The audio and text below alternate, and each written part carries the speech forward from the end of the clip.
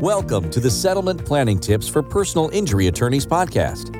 This podcast helps personal injury attorneys and their staff members navigate the unique legal and financial issues that arise near the settlement of a personal injury case. And now, here's your host, attorney and certified financial planner professional, Greg Maxwell.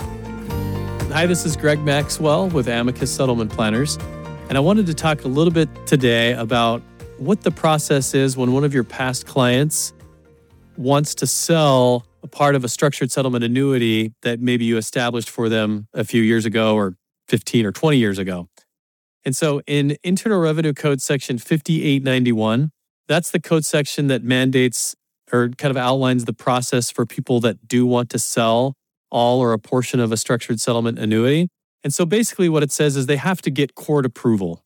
Section 5891 was designed to help protect annuitants from predatory factoring companies by having a court approval process whereby the court would have to make sure that the sale of that annuity was in the best interest of the client.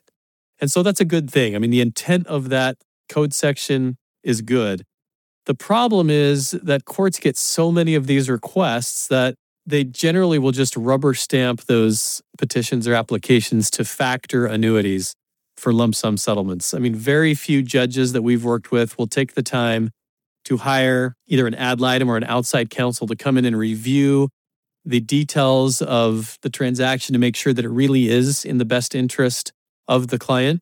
And so even with that statute in place, oftentimes, far too often, annuitants are being taken advantage of. So if you have a client call you, they're thinking about factoring an annuity or they need cash and they're thinking that their annuity is the best option, we're more than happy to meet with those clients, look at their situation, determine if there's other assets or other resources that they can tap short of selling their annuity. We're happy to do that at no charge.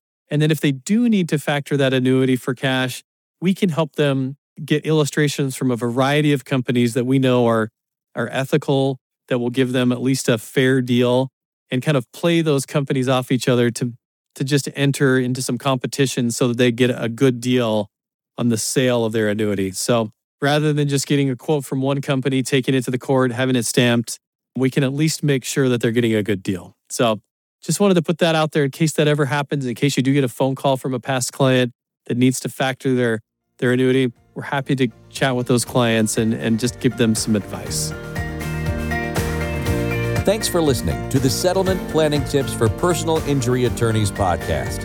If you like this podcast, make sure to visit amicusplanners.com for more great content, including videos, PDF checklists, show notes, and more. Don't forget to subscribe, and be sure to join us next week for more settlement planning tips.